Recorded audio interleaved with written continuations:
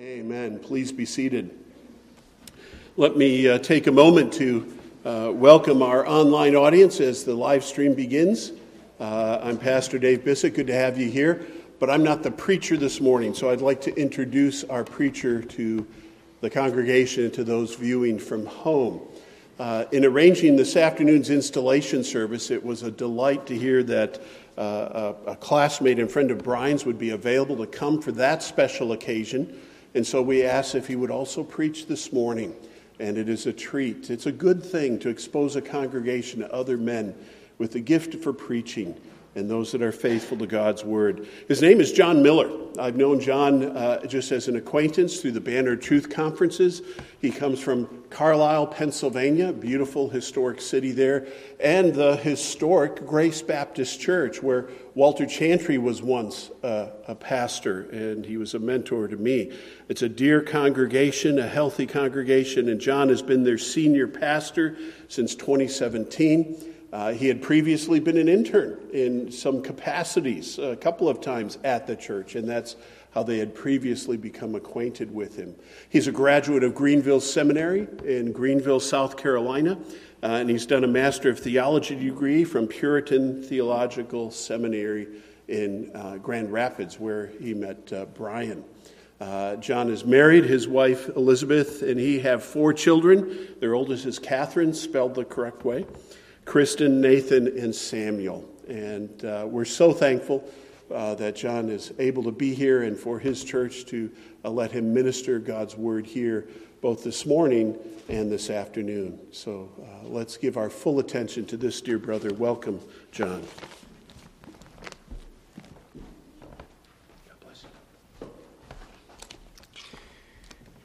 I do bring you greetings from Grace Baptist Church. It was a delight to be talking with Pastor Bissett yesterday just about his long connection with the church there. And it was actually Pastor Walt, I understand, who came and did David's installation service here back in 1995.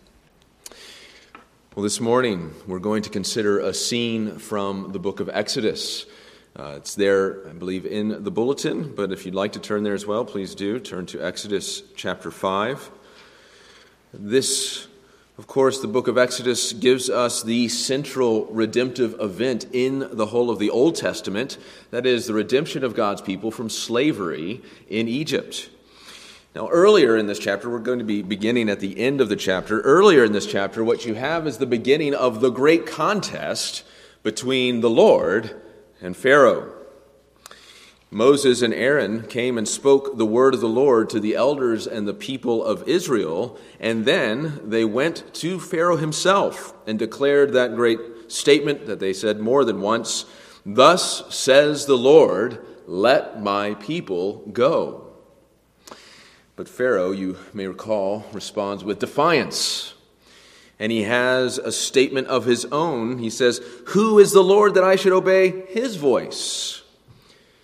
You see, Pharaoh believes he's the sovereign ruler over all of Egypt. He believes that he's a son of the gods. He responds with his own declaration later in chapter 5, verse 10, saying, "Thus says Pharaoh."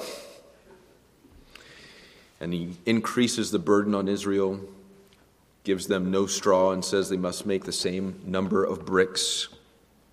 You remember how the people of Israel respond, very disheartened, deeply discouraged. They even turn against Moses and Aaron. The first of many times they will turn against their leaders. So the question is, what is Moses to do now? How does he respond? And how does the Lord respond? And that's what we come to in our text. We'll pick it up in chapter 5, verse 22, and read down to chapter 6, verse 13. Hear now God's holy word. Then Moses turned to the Lord and said, "O Lord, why have you done evil to this people? Why did you ever send me? For since I came to Pharaoh to speak in your name, he has done evil to this people, and you have not delivered your people at all." But the Lord said to Moses, "Now you shall see what I will do to Pharaoh. For with a strong hand he will send them out, and with a strong hand he will drive them out of his land." God spoke to Moses and said to him, I am the Lord. I appeared to Abraham, to Isaac, and to Jacob as God Almighty, but by my name, the Lord, I did not make myself known to them. I also established my covenant with them to give them the land of Canaan, the land in which they lived as sojourners. Moreover, I have heard the groaning of the people of Israel from the Egyptians, which the Egyptians hold as slaves, and I have remembered my covenant. Say therefore to the people of Israel, I am the Lord, and I will bring you out from under the burdens of the Egyptians, and I will deliver you from slavery to them, and I will redeem you with an outstretched arm and with great acts of judgment. I will take you to be my people, and I will be your God, and you shall know that I am the Lord your God, who has brought you out from under the burdens of the Egyptians. I will bring you into the land that I swore to give to Abraham, to Isaac, and to Jacob. I will give it to you for a possession. I am the Lord. Moses spoke thus to the people of Israel, but they did not listen to Moses because of their broken spirit and harsh slavery. So the Lord said to Moses, Go in, tell Pharaoh, king of Egypt, to let the people of Israel go out of his land. But Moses said to the Lord, Behold, the people of Israel have not listened to me. How then shall Pharaoh listen to me? For I am of uncircumcised lips. But the Lord spoke to Moses and Aaron and gave them a charge about the people of Israel and about Pharaoh, king of Egypt, to bring the people of Israel out of the land of Egypt. Amen. Let's pray together again briefly. Our Lord and our God, as we come to your word, our great desire is to hear your voice, that we may be a people who come to know you and to know you more. As you said to the prophet Jeremiah, let him who boasts boast in this, that he understands and knows me, that I am the Lord, who practices steadfast love, justice, and righteousness in the earth. These are the things that you delight in. So, Lord, would you, by your Spirit, enable us to know you through your word proclaimed and heard today. We ask in Christ's name. Amen. What do you do when following the Lord does not turn out the way that you may have expected? When God's ways in your life become perplexing to you? When obeying the Lord seems to make your circumstances get harder and more difficult instead of easier? For example, think of a man who's an employee, he's an unbeliever for many years, and then in God's great power and might, he saves him. He gives him a new heart with new desires. And so he begins to do his work in a different way. Instead of sloughing off when the boss isn't looking, he's working as unto the Lord, day in and day out. He begins to obey the Lord concerning the Lord's day. He does all these things in obedience to God. But then he's denied promotions.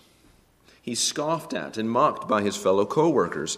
His life did not get easier, it got harder. Or think about being Christian parents who, by God's grace, seek to obey the Lord in raising your children in the fear and admonition of the Lord. And you've prayed and labored and sought to put the Word of God before your children. But as you know, not all children who grow up in a Christian home become Christians. And some Christian parents, they struggle and wrestle as they see their children grow up and have hardened hearts against the Lord. It's perplexing to them. Or think of the pastor who's called to a church that's been without the gospel for many years. And he comes and he's patiently, faithfully preaching the gospel, and gospel light is now once again shining from that beacon. But instead of the congregation growing, it shrinks. It's not what he was expecting. He's even opposed by prominent members that have remained in the church that don't like what he's preaching. Life gets more difficult instead of easier. Well, this is similar, isn't it, to the situation that's occurred here in Exodus chapter 5. Moses and Aaron have obeyed the Lord. The Lord told them, go and speak to Israel. Then after that, go to Pharaoh, the ruler of Egypt, and speak to them the word that I tell you. And so they do. They go, and now the situation's gone from bad to worse. Pharaoh's increased his oppression of God's people. And Israel's turned against Moses and Aaron. What's going on? John Calvin, in commenting on this passage, says this: this passage teaches us that when God has begun to regard us for the purpose of relieving our troubles, he sometimes takes the occasion to increase the pressure of our burdens. And that's what we see going on here. It doesn't mean that we understand why. And so this morning, as we work our way through this passage, I want us to ask and answer two questions concerning what to do in perplexing times. First question is this: what should we as God's people do when we're perplexed by God's ways? That's what we'll see in verses 22 and 23 of chapter 5. But then a more important question: what does God do when his people are perplexed by his ways? And that's what we'll see in chapter 6. So first, then, let's think about this question. What should you do? What should God's people do when we're perplexed by God's ways? And I think it's important to begin by saying what we should not do. And we can see that in the example of the Israelite foreman. Now, we didn't read that, but it's what comes right before this passage. The Israelite foreman and how they respond to what Pharaoh does in increasing the burden upon them. This harsh oppression. How do they respond? You can see it there in verse 15. It says, then the foreman of the people of Israel came and cried to Pharaoh. The first thing that they did is they turned in the midst of their oppression to their oppressor, to Pharaoh. They think that somehow he will help them. They think that he will be someone who will be understanding, even reasonable. But as the passage and as the rest of the book of Exodus shows, Pharaoh is a cruel taskmaster who's bent on Israel's destruction. But that's who they turn to. And then, if that weren't enough, after going to Pharaoh and hearing him kind of reject their pleas and appeals, they walk out of being in the audience with Pharaoh, and they see Moses and Aaron, and what do? They take out their anger and frustration on them.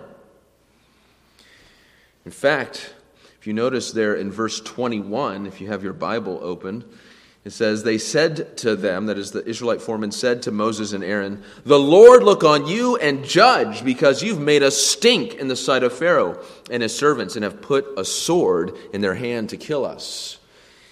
In the original, it's stronger than that. They're actually pronouncing a curse upon Moses and Aaron. They reject God's servants, and in doing so, they've rejected God and his word. So you see how we're not to respond.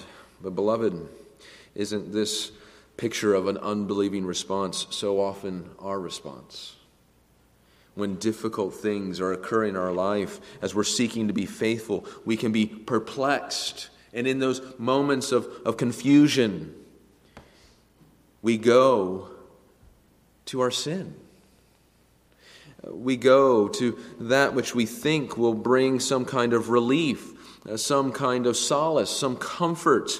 We seek an escape from the hardship. Maybe it's binge watching for hours, scrolling through social media, getting lost in some kind of romance novel, whatever it might be. We turn to something else, thinking the things in this world are what will bring us relief.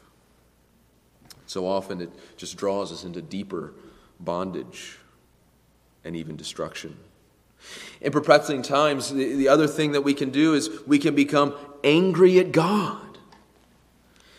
We can even become angry at brothers and sisters who come and seek to bring us the Word of God.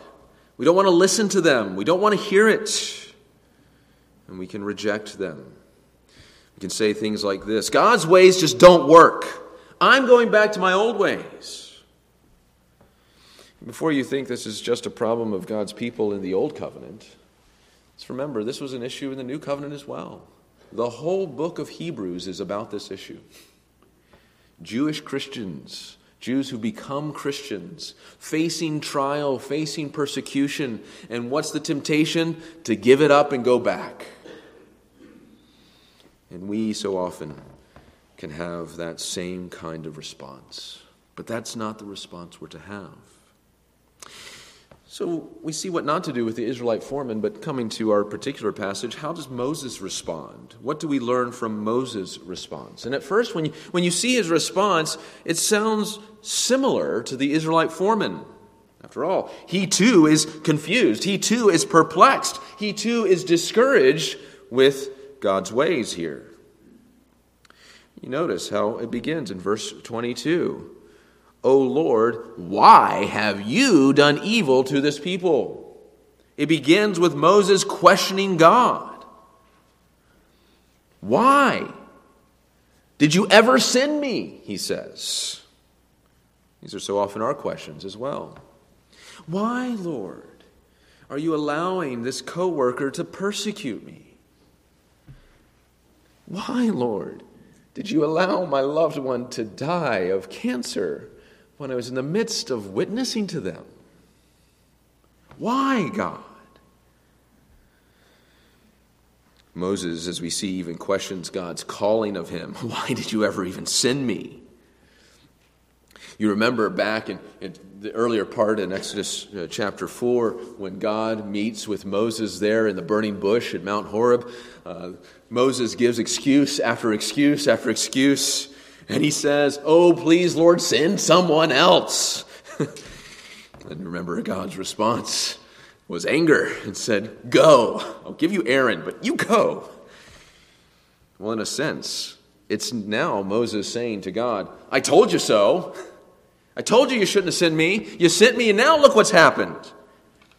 Things have gotten worse. More so, we can say this: Moses is questioning what God not only is, but also what he isn't doing.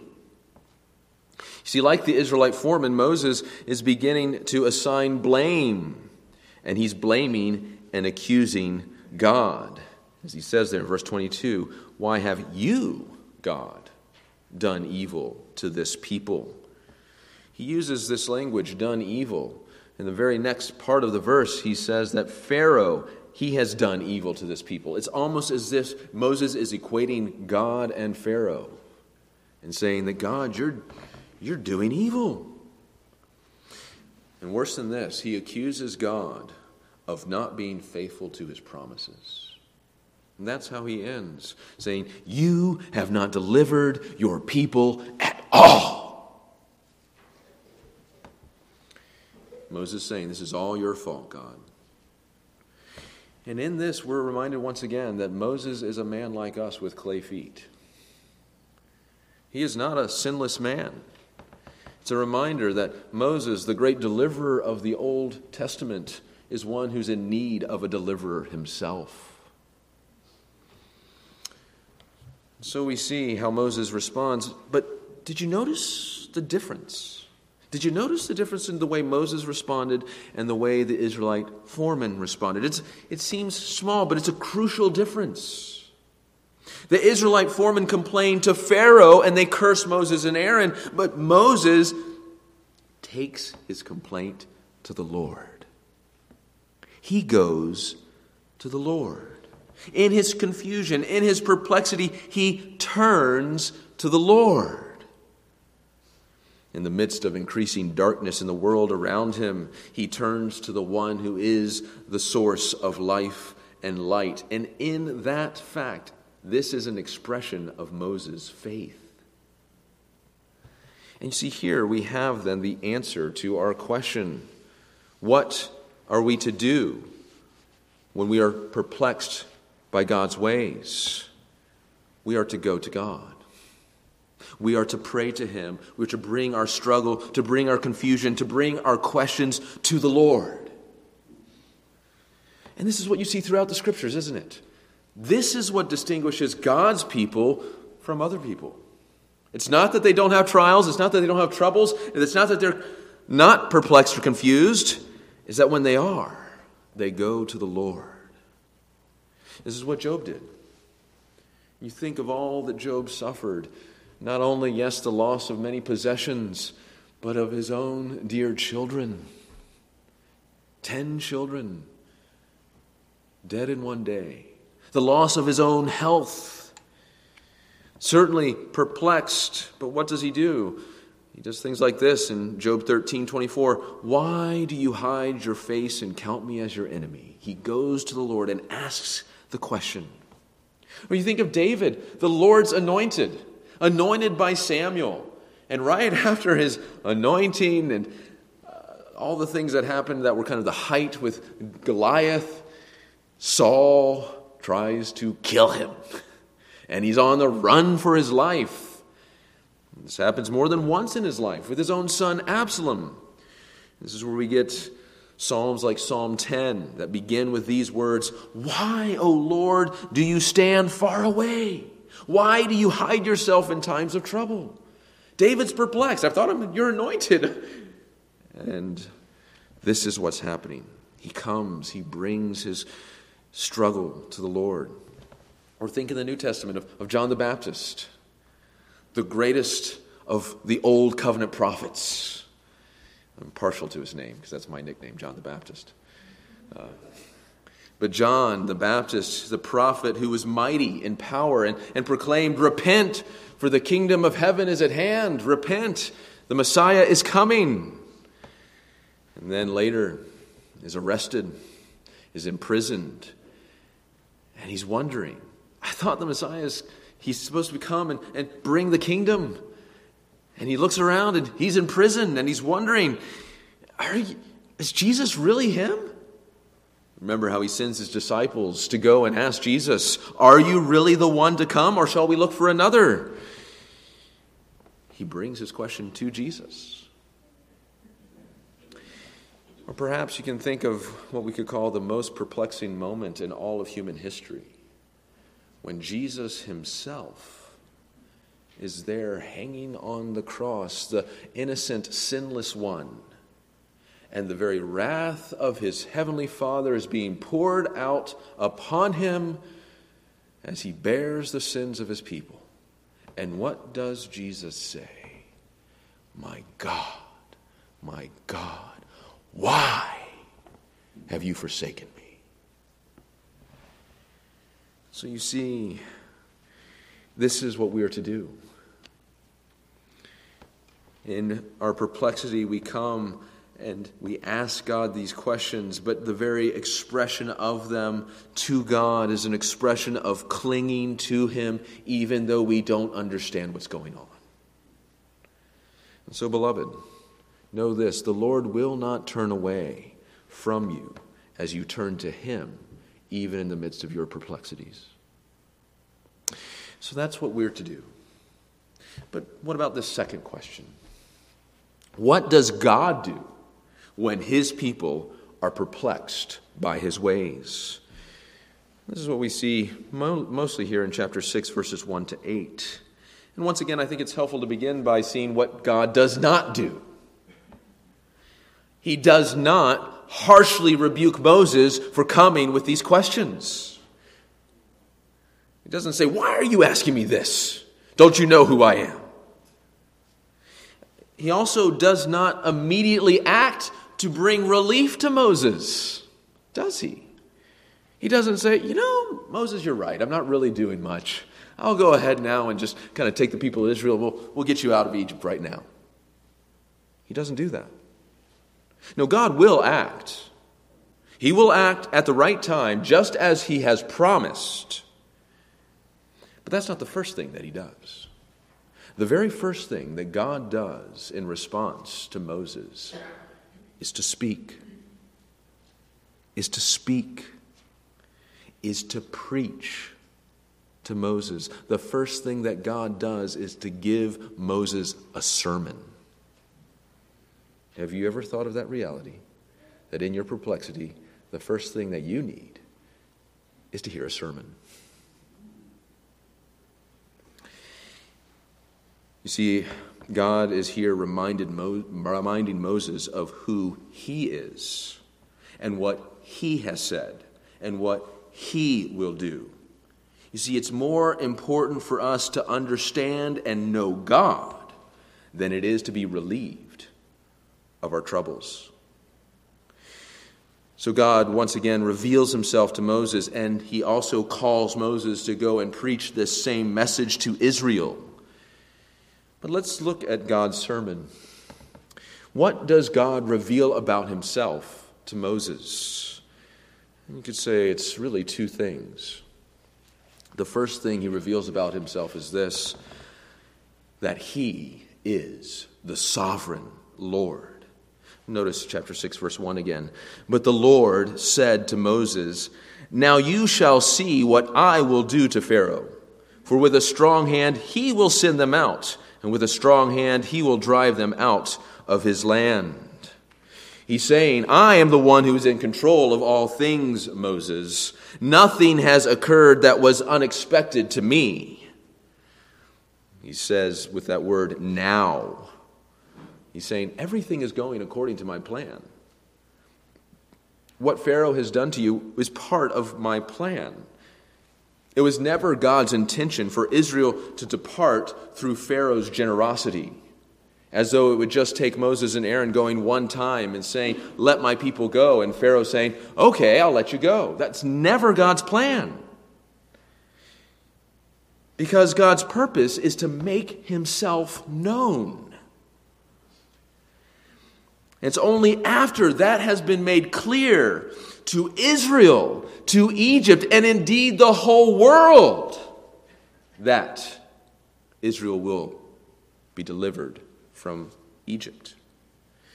Read through later, if you have the time, this week, through the 10 plagues, and notice how many times God says, that you may know that I am the Lord, that the world may know my might and my power, that Egypt would know. God's purpose is to make himself and his glory known. That it's God's mighty hand that redeemed Israel from slavery in Egypt. And see the strong statement as he says there in verse 1, you shall see what I will do.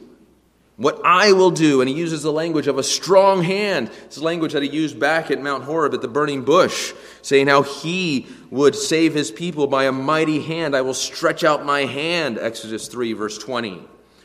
And God is so powerful, so completely sovereign, you see, that by his mighty hand, he will cause Pharaoh, by the end of all the plagues, by the end of all his dealings, not only to let Israel go, but to drive them out. You see, God is teaching Moses, God is teaching us to remember that he is in control. That everything is working out according to his plan and his perfect timing.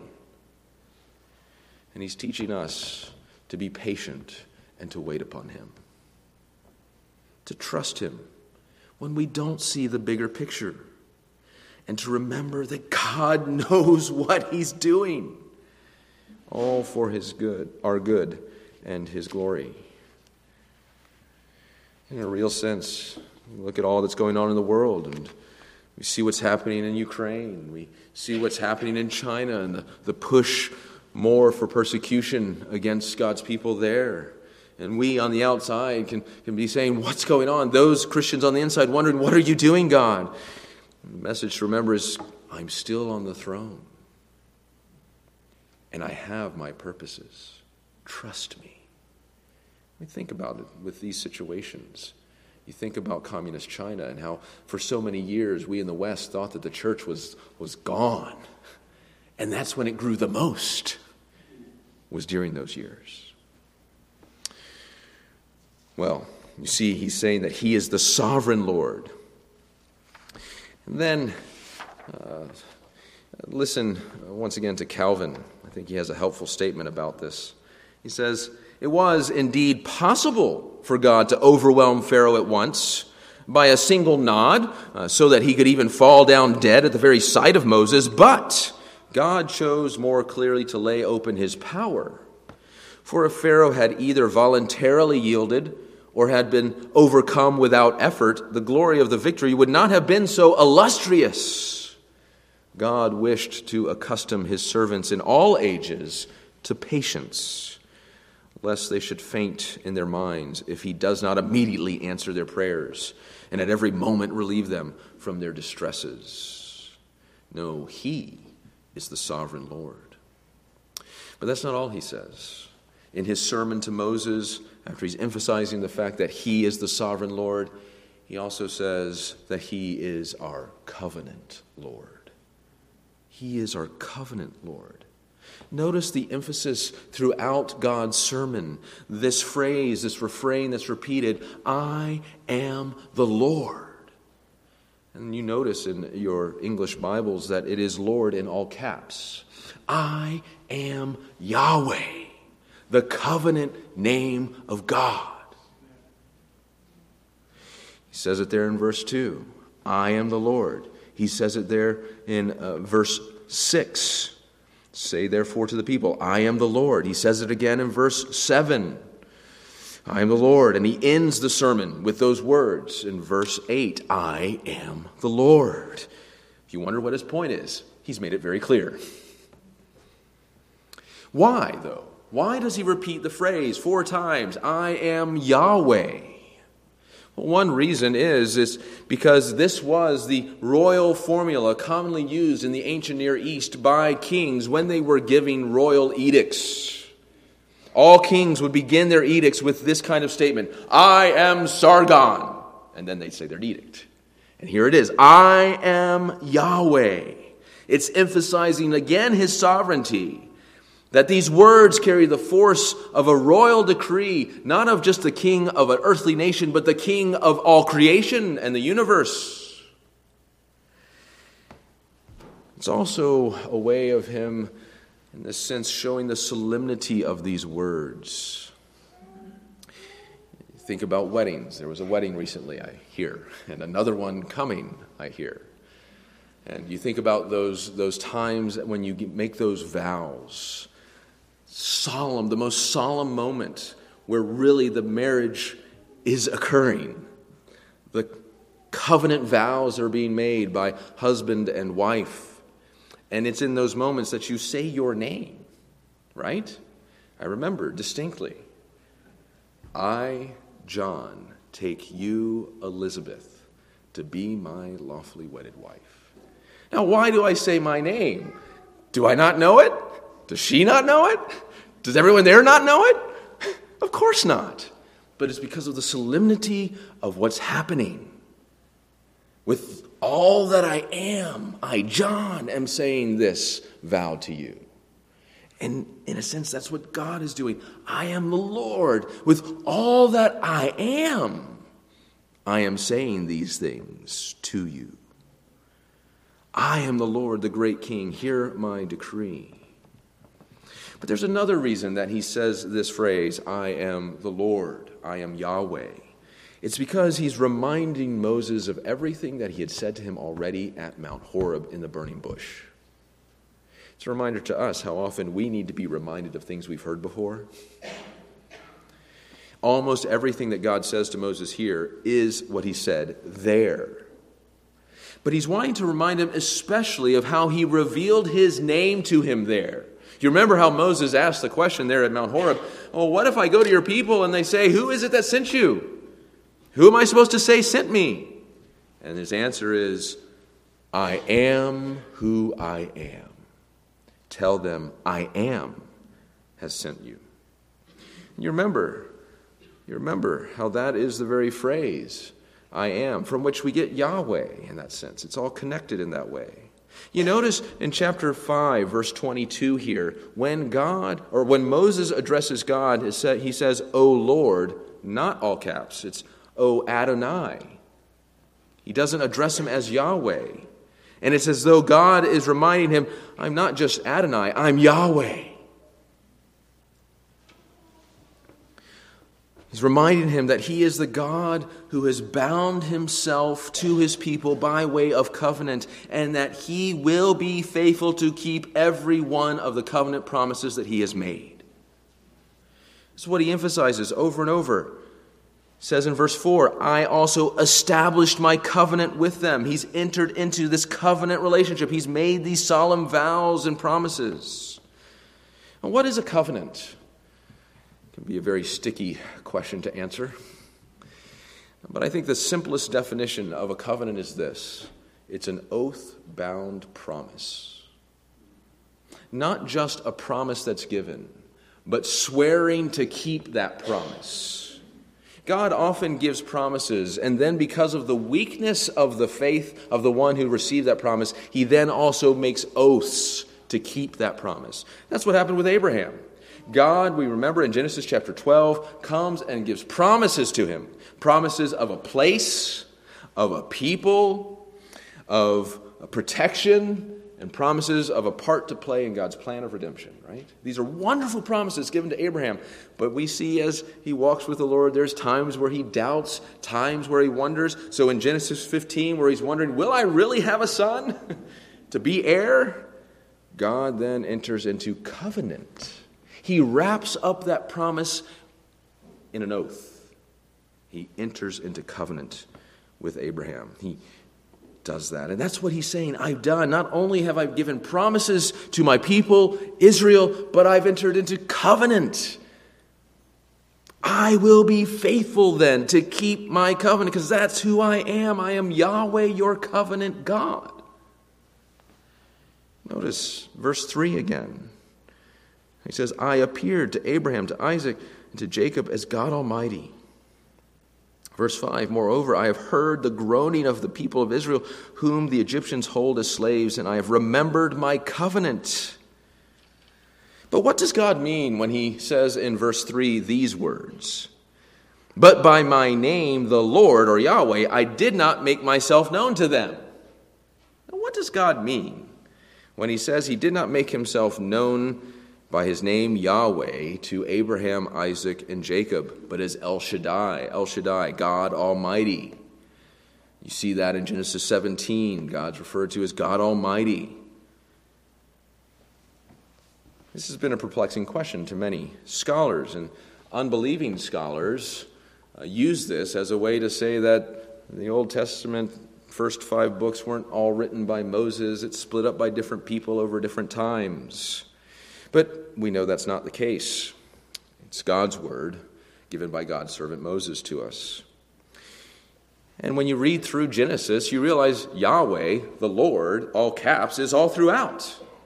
It's there in Genesis chapter 2. In fact, in Genesis chapter 12, it says that Abraham called on the name of Yahweh. So he knew the name.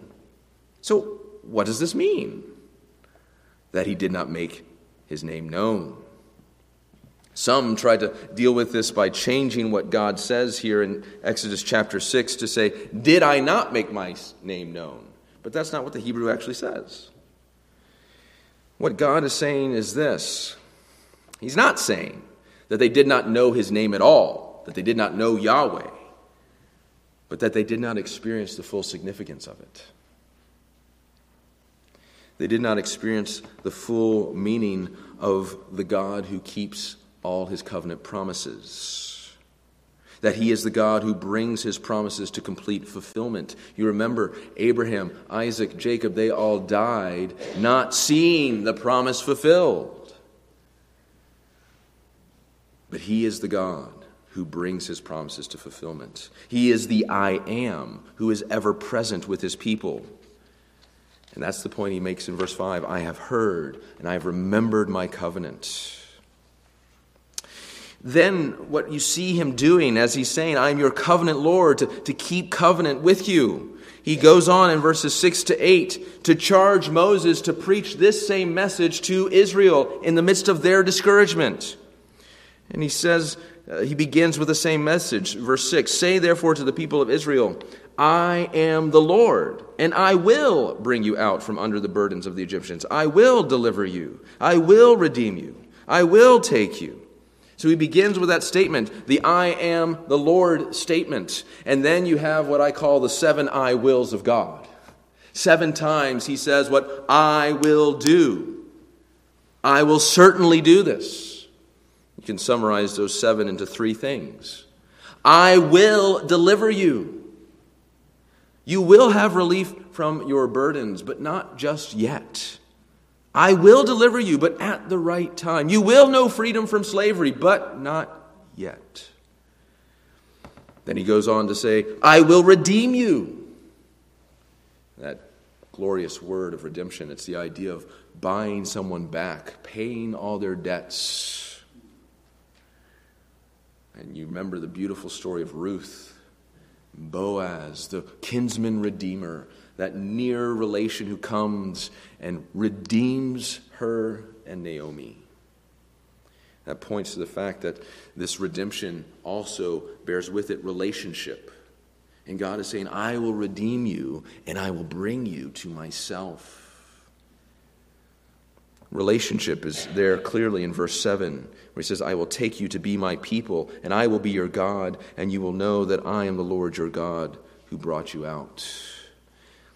It's pointing us to the heart of the covenant promises. In every covenant, it says, I will be your God, and you will be my people. So he says, I will deliver you, I will redeem you and bring you into relationship with me. And then he ends by saying, I will bring you into the land I swore. I will give you the inheritance. I will bring you into the promised land. So you see, God encourages Moses. He encourages Israel by reminding them of who he is, their Lord, the God who is with them and who will bring all of his promises to pass. And he's encouraging them to trust him as their sovereign covenant Lord. But beloved, you need to remember God is the same yesterday, today, and forever. And because that's true, the Lord Jesus, through this word, comes to you this morning and says to you, remember, dear one, I am your covenant Lord. I am the covenant Lord of the new covenant, of an even better and greater covenant. Jesus comes and he says to you, I will redeem you completely. I will be with you until the end of the age. And I have gone to prepare a place for you, and I will return and bring you to be with me forever in the new heavens and the new earth. You see, beloved, whatever your perplexity is this morning, and I don't know what that is, but the Lord does, listen to the words of your blessed Savior, saying to you, I am your covenant Lord. Well, in closing, what is the response of Israel when Moses goes and says these things to them? We see there in verse 9, they don't listen. There's 2 reasons given why they don't listen. One is because they have a broken spirit. The other reason is the harsh slavery. You need to recognize this. Though they don't believe, though they are in one sense faithless, God remains faithful. God remains true. You read through the rest of the book of Exodus and you see God does exactly what he said he would do. He turns these despairing slaves into delivered sons.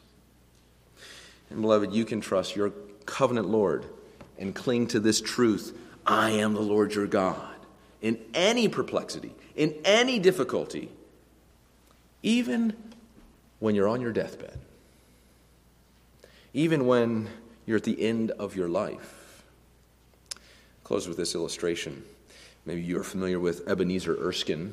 He was a Scottish minister in Scotland, part of the Seceders, and in 1745 he was on his deathbed. One of the men in his parish came to visit him and said to him this, Sir, you've given us much good advice over the years, but pray, what are you now doing with your own soul? Parishioner seeking to minister to his pastor. And Erskine replied saying this, "I am now doing with it what I did with it nearly 40 years ago. I am resting on that word, I am the Lord your God. And on that word, I mean to die." Beloved, we can live and we can die on that word as well. I am the Lord your God. Amen. Let's pray. Father in heaven, we thank you again for the way that you are patient with us in our perplexities and in our difficulties. And you're merciful to us, and you come to us and minister to us by your word. O Lord, would you drive this word deep into our souls and help us to be nourished by it and to live upon it for all our days until you bring us home. We pray in Christ's name. Amen.